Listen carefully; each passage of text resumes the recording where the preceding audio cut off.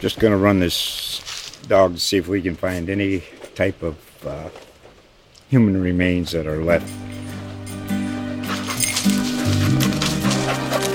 Listen to Where Secrets Go to Die, The Disappearance of Derek Hennigan. From the Detroit Free Press, a new podcast set in the woods of Michigan's Upper Peninsula. Available on Apple, Spotify, Freep.com, or wherever you get your podcasts. The following is a CA original. Pouncer, the Pom Squad, pre- and post-game parties on Beale Street. It's all part of the Memphis Tigers basketball game day experience. This is the Tiger Basketball Podcast.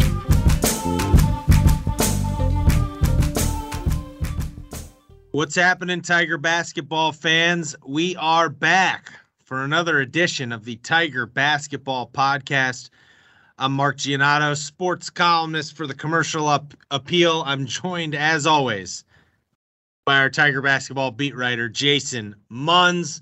We are coming to you in the aftermath of the first exhibition game of the year for these Tigers, a 69-60 win over Christian Brothers that felt a little too close for comfort. But it was untelevised, so only the lucky, few thousand that were in FedEx Forum got their first glimpse at Penny Hardaway's new look roster.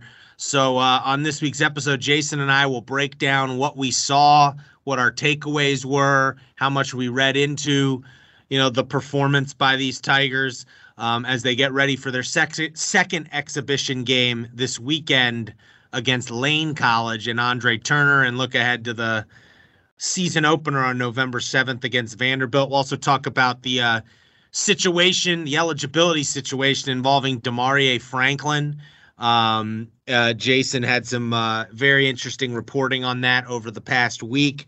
And also we got some recruiting news, another commit for next year's recruiting class, as well as a big showcase for Bronny James and Ashton Hardaway, Penny's son, over in Collierville over the weekend. So plenty of stuff to get to, Munz. But let's start with the exhibition game. I almost called it a scrimmage because it felt like that's how the Tigers kind of treated it. But what were your thoughts in the aftermath of that exhibition game that Penny called a, quote, blessing, because of the film? He can use it as motivation for his guys after everyone involved seemed to concede that they just totally overlooked Christian Brothers and didn't really play hard enough. What did you take away from it? Well, I don't want to discount what Penny said about how that it could be a blessing, I believe is the word that he used. I don't want to discount that, but at the same time, it's kind of incumbent upon him and the rest of the team now to make sure that it was a blessing and not foreshadowing. It was just kind of very disjointed, and like in the moment I felt this way, and ever since then I haven't wavered. I'm not going to overreact to really anything that we saw. I think some of the stuff we saw felt real. 22 points out of Kendrick Davis, 6 assists. That feels real. Whatever DeAndre Williams did, I forget however many points he had. Him playing well and then ultimately fouling out before the game, late in the game, that felt real. That felt like both things felt real. Yeah. Right. Exactly. But there's a lot of stuff there that I don't just want to grab hold of it and take it to the bank. I mean, I don't remember if they got out rebounded by Christian Brothers. They didn't, but it was close. It was close. Yeah. Right. And it shouldn't have been. That roster, Christian Brothers didn't have any. They may have been listed at 6'7", one guy or two. They didn't have anyone. They didn't have anyone who was taller than 6'5", 6'6" out there. It felt like. Yeah. Memphis out rebounded Christian Brothers 44-40. I'm not going to put a ton of stock into that. It's not something that just feels more like an aberration than anything else. Yeah, I mean, and the other thing is something else that I in this case heard that I believe is the fact that they didn't take Christian Brothers very seriously. Like, it's almost like they saw the starting lineup and sort of off they went with that. Like, the starting lineup: Kendrick Davis, Alex Lomax, Jaden Hardaway, DeAndre Williams, and Malcolm Dandridge. It was almost like that. Which, by the way, was they started the first half and second half of that lineup, and it was horrible both times. Did not work. Yeah.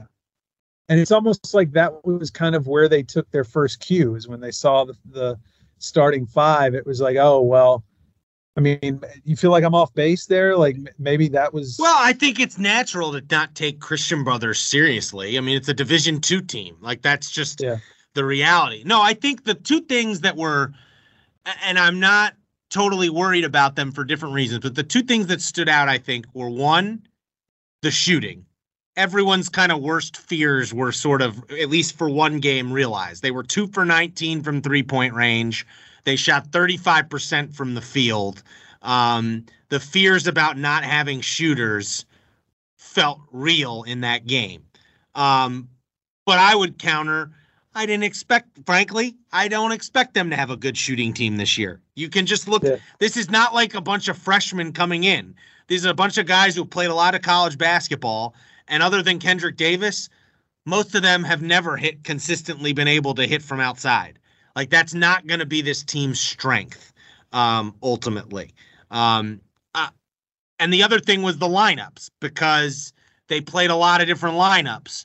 And I would say to that, like, isn't that what exhibition games are for? Like, ultimately, like, I know there's history there with Penny and with his, he can sometimes use funky lineups, but like in this case, I got no problem with them trying out some different things. That is literally what the exhibition season is for.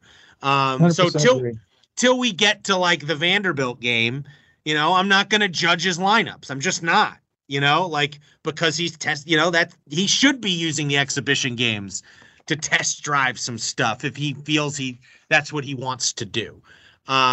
So I look at it like that, and nothing about how I felt, nothing in terms of how I felt about this team going into that game changed coming out of it because it was a 69-60 dogfight. I still firmly believe if Kendrick Davis and DeAndre Williams are healthy, and this is an elite defensive team, they will be a good team this year. They will be an NCAA tournament team, second best in the AAC, with a chance of maybe, flirting with, maybe they can challenge Houston if things break right, that type of thing. In terms of winning a conference title, like that's how I feel. I think they have two guys in Kendrick Davis and DeAndre Williams who, if healthy, if they're not in foul trouble, that's like, they're two guys that any team in the country would love to have as their two lead dogs. And I thought Penny made, I think an accurate point in that game the other day. If he wanted to go win by 30, he could have just started calling plays for Kendrick Davis over and over and over again, because Christian Brothers couldn't guard him. But he wanted to see what other guys look like. And so I don't come out of that exhibition game worried, except for if you want to worry about the shooting, I think that's very real. But I think any sort of assumption that they're going to be a decent or good shooting team is silly. I don't think this is going to be a good shooting team. That is going to be the weakness of this team that they are going to have to figure out how to work around. I think that maybe, occasionally they'll have a good shooting night, but like more often than not, they are not going to be able to rely on hitting a bunch of 3-pointers to beat someone. And that's why I think they're going to have to be elite defensively. What would it take for you to change your mind? I think I'm interested to, like, is there anything this team can do? Kendrick Davis could get hurt. No. DeAndre Williams could get hurt. From a shooting perspective, like, is there anything? How much would it take for them to do to convince me they're going to be a good shooting team? Yeah. I mean, they'd have to do it consistent, like, 5-6 games in a row type of thing, probably. I mean, the numbers are the numbers. I don't think Keontae Kennedy is gonna suddenly become a great 3-point shooter here at Memphis. He's played 4 years of college basketball and wasn't a great 3-point shooter in any of them. I don't think Elijah McCadden is going to become a great 3-point shooter all of a sudden. He's played 4 college basketball seasons and hasn't been a good shooter.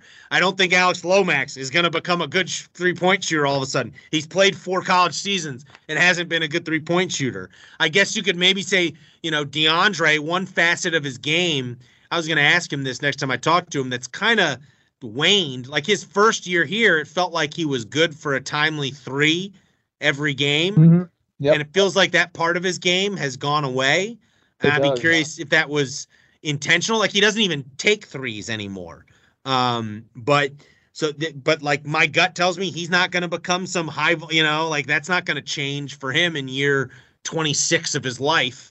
And then, I mean, where else on the roster we go? I mean, I guess maybe Jonathan Lawson could be a wild card, but I can't imagine Jonathan Lawson's going to make up for the loss of like Landers Nolly, Lester Quinones, Tyler Harris by himself. Like I just think you look at the roster, even DeMarie Franklin, who we'll talk about here in a little bit, like go look at his career. He's played a bunch of college seasons. None of them has he been a good 3-point shooter.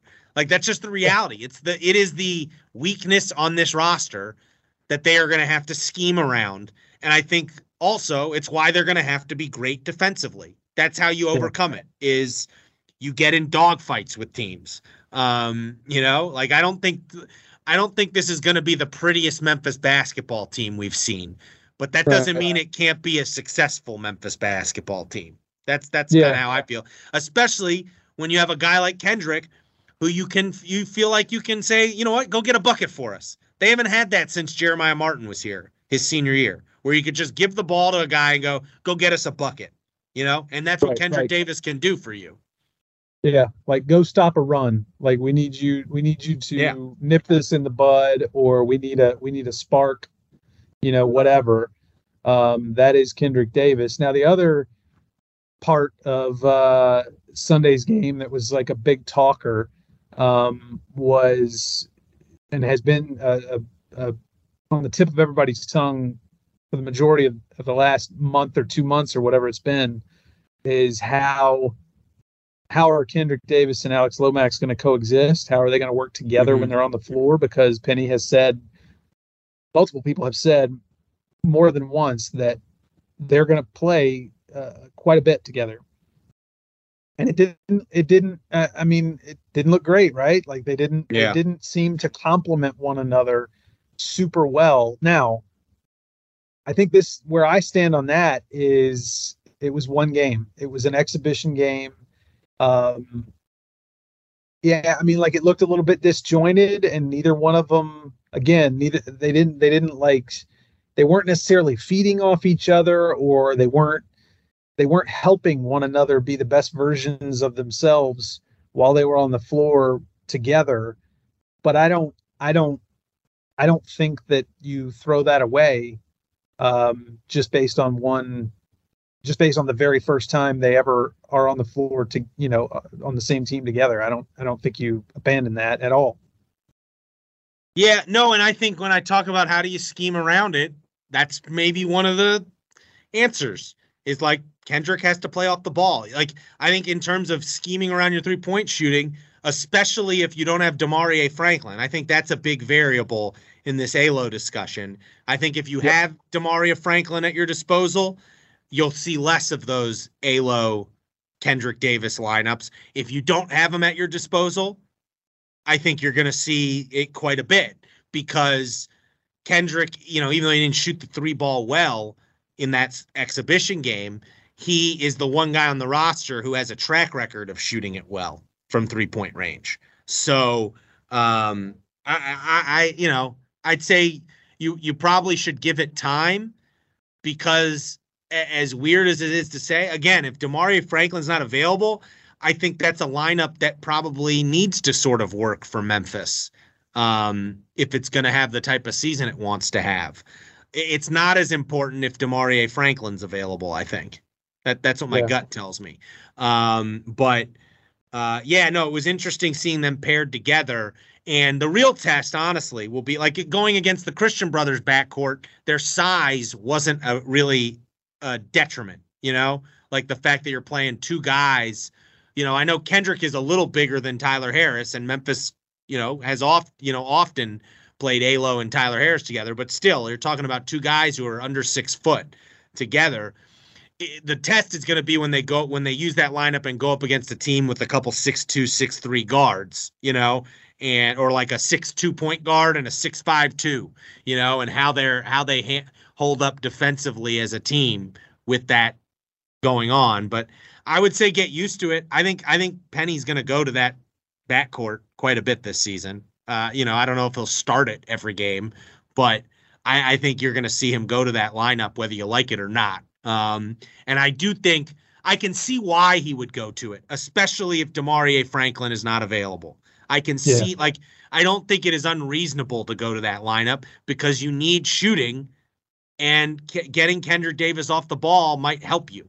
It might help him make his life easier when he's not, when you bring the ball up and you're the number one option, you're a little easier to defend as opposed to when you're moving without the ball and you've got another creator.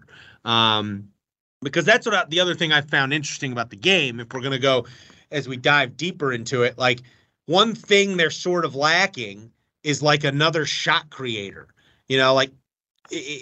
Keontae Kennedy and Elijah McCadden did some nice things in that game. And I think Keontae Kennedy in particular generated some good looks. Some of them didn't go down early, but when they pulled away late in the second half, it was keyed by Keontae Kennedy's offense. He hit a three. He had like a nice bucket a dunk in transition.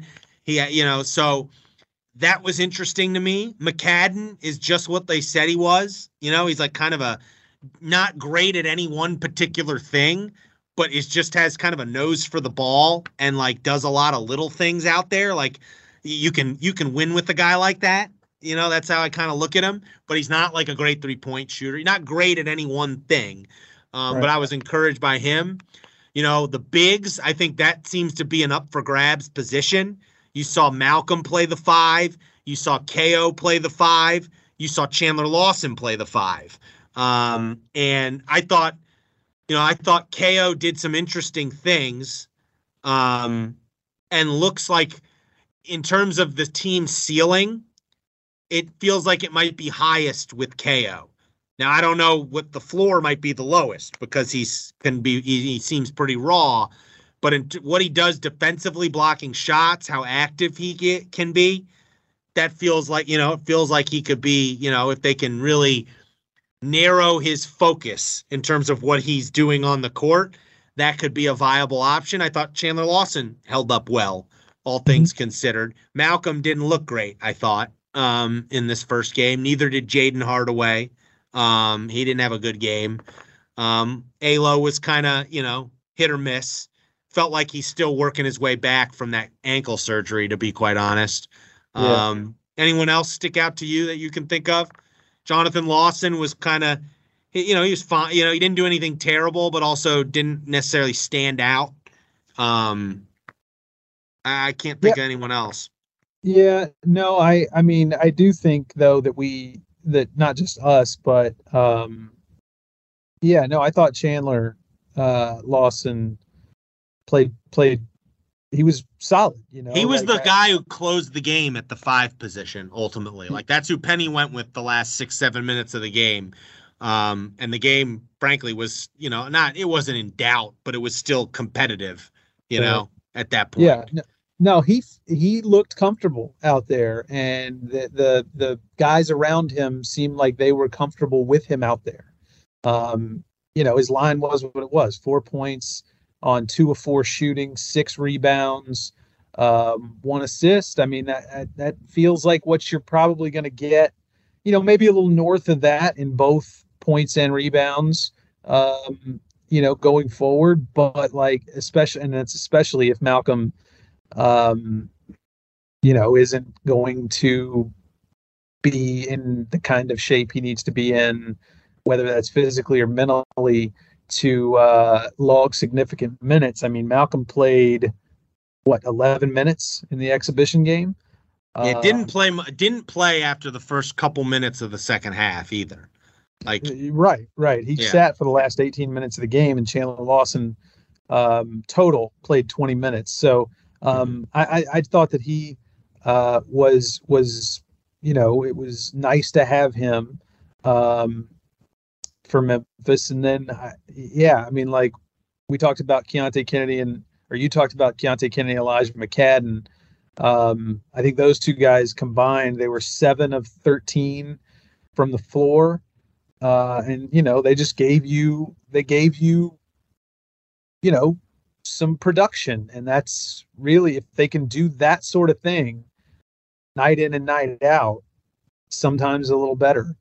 Then if that's their floor, then I think that's going to be okay. It's just, they're going to need to be really good defensively, as you pointed out. So, yeah. But I feel like we've talked an awful lot about DeMaurier Franklin without really talking about him.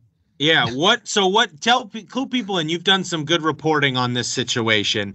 He feels like a wild card for this season, because when you talk to people behind the scenes, they're like, this guy would be probably a starter for us, but he has not been ruled eligible by the NCAA yet.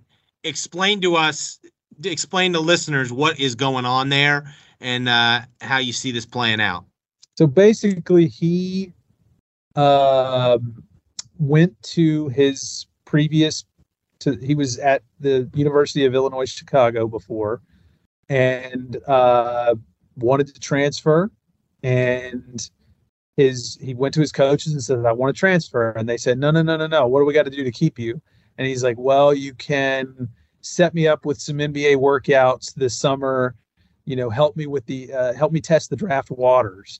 And this is all according to his father, Johnny Franklin, who I talked to quite a bit over the last couple of weeks. And then they said, okay, what else can we do for you? And he said, well, you can maybe go out and get some players that I want to play with. And they're like, okay, cool. Tell us, give us some names and we'll go do that. Well, time goes by and neither one of those things happen. And so they get frustrated. DeMaurier gets frustrated and says, okay, look, here's what I'm going to do. I'm going to stay here for the fall semester. But then once I graduate in December, I'm leaving. I'm going to transfer because I can go anywhere I want and nobody can tell me, no rule is going to prohibit me from transferring somewhere as a mid-season transfer. And when that happened, UIC revoked his scholarship, and he had no choice at that point but to transfer because he couldn't afford to pay out-of-pocket tuition. So he came to Memphis. Usually, when a program terminates a player's scholarship for any reason, they sign off on a form that's called a non-participation opportunity. Basically, the quote-unquote runoff waiver. Now, technically, UIC did not exactly run DeMaurier Franklin off by the letter of the law, but, they revoked his scholarship. And so because, usually when they sign that non-participation opportunity, that's all the NCAA needs to grant that particular player immediate eligibility. Well, UIC won't sign it. I talked to somebody very recently at Memphis who told me that they're simply not budging. People were kind of holding out hope that maybe the folks over at UIC would think better of their decision over things would happen over the weekend. They'd come to their senses, realize it wasn't in their best interest to not sign off on the form, but that hasn't happened. And now it seems Memphis has decided they're going to take another route to try and get him eligible. And that's going to be applying to the NCAA, directly to the NCAA for a waiver.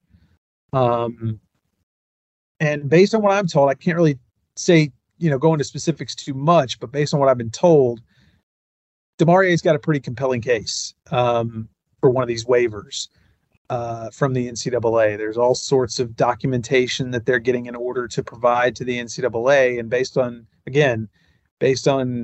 from what I'm hearing, I would be very surprised if the NCAA were to deny this particular waiver request. Now, the reason Memphis wanted to go the other route first is because that is much quicker. If you can get UIC to sign off on that form, it's almost instantaneous. Like, the eligibility comes very quickly. This way, it can take up to 5 weeks, from what I've been told. Gotcha. So he could miss the beginning of the year at this point now. He could, yeah. Like, it could be sometime in December before he's, if he's going to become eligible, it could be December. It could come sooner, but it could be up to, the wait could go into December potentially. It's a real shame. It sounds like he should be eligible. Yeah. It's a shame what UIC is doing. And it's something that, especially with the way the schedule is this year, very unfortunate for Memphis. It's not like he's missing, a bunch of bye games potentially. If he misses the first month of the year, he's missing, 5 to 7, of the biggest games of the season for Memphis in a lot of ways because of how their non-conference schedule is shaped this year. So, Munz, yeah. I'm sure you'll keep reporting this out. We'll see how it develops. Last but not least, Memphis got a commitment during the exhibition game. Give us a 30-second soundbite on the newest Memphis commitment. Name, position, and how you foresee him fitting in with the program moving forward. So, 4-star combo guard Carl Sharonfont. He goes to Calvary Christian in Fort Lauderdale, Florida. He committed during the exhibition game. He's, in talking to him and talking to people who are close to him, I had an interview with somebody who's known him since he was in the 6th grade, and his name is Steve Allen III. He played basketball at Clemson, so he knows a little bit about basketball, played professionally overseas, that sort of thing. So when I talked to him, I kind of asked him for a scouting report on Carl, and, basically described him as a very athletic, guard, versatile guy who plays 1 through 3 at the high school level. More than likely, he's going to play the 1 and the 2 are going to be what he's going to play at Memphis. I would suspect it's going to be more the 2 than the 1, but he can handle the ball. He can distribute it. The scouting, Steve, Coach Allen, told me that he can score. When you need him to, he does what you need him to. Essentially, he can score if you need him to. He can distribute if you need him to. But he said where he makes his living is on defense. He's a very, very dogged defender, very high basketball IQ type guy. Seen as a leader. So definitely the type of guy you want in your program. A lot more than 30 seconds there. Sorry. People are lucky to have you as a beat writer, Munz. Oh, I don't know. You got everything on these guys. You could tell me what his favorite food is yet? Gosh, Mark, why'd you do that? Like, I was going so well. Well, and then it's interesting how that class is shaping up. That's the second commitment in the class for Penny. Both incoming freshmen after he largely avoided that type of recruiting this last cycle. We also watched on Sunday Bronny James and his son, Ashton Hardaway, at Collierville High School, both of whom Penny is recruiting. And frankly, at Penny's availability last week, when asked about Ashton, intimated that he would like him at Memphis. And my gut tells me if Penny wants him at Memphis, he's going to end up at Memphis. So we got to see them over the weekend. I would say this about Ashton. He inherited his father's length and his father's feel and IQ for the game. Did not inherit his athleticism, but also appears to be a better shooter. Right. At least not yet. I mean, there's still time. No. He's a senior in high school. You'd know at this point if he had Penny's athleticism. That you don't just develop that at this age. That doesn't happen. So, but he's a nice prospect. He'd be a good ad for I don't mean this in a negative light to Jaden, but he's like not the same category as Jaden Hardaway. Like, he's the type of player, if he wasn't Penny's son, he'd be a guy Memphis might recruit. You know what I mean? Oh, yeah, yeah. Like, he's that caliber recruit. And then Bronny James, I think, inherited a lot of what his dad has, except height. He's like 6'2", 6'3". But I thought looked like a really good college prospect out at Collierville. And it would be, I don't know if I would call Memphis the favorite to land him, but hell, it would be something if they did. And I don't count him out in it. That's for sure, with Ashton and him playing together. Right. Yeah. Yeah, I agree. I thought he was, he showed a good feel for the game. Bronny did. He can shoot. He can drop. He attacks the basket. Plays hard. Plays hard defensively. So, he was a good looking prospect. And Penny was there, front and center, to watch it all. So it'll be interesting to see how that develops over the next few weeks. Both Ashton's recruitment. I don't know if Bronny's going to probably decide till the spring what he's doing next, but will be fascinating to watch now that Penny's back in the freshman recruiting, if you will. He's back to recruiting guys who are, not just transfers this time around. So that'll be something to monitor as well. Munz will be all on top of it. We'll have coverage from the exhibition game against Lane College and Andre Turner this weekend. So make sure you are checking out commercialappeal.com for that. Till next time, I was Mark. That was Jason. And just remember, these aren't real games. So calm down, relax.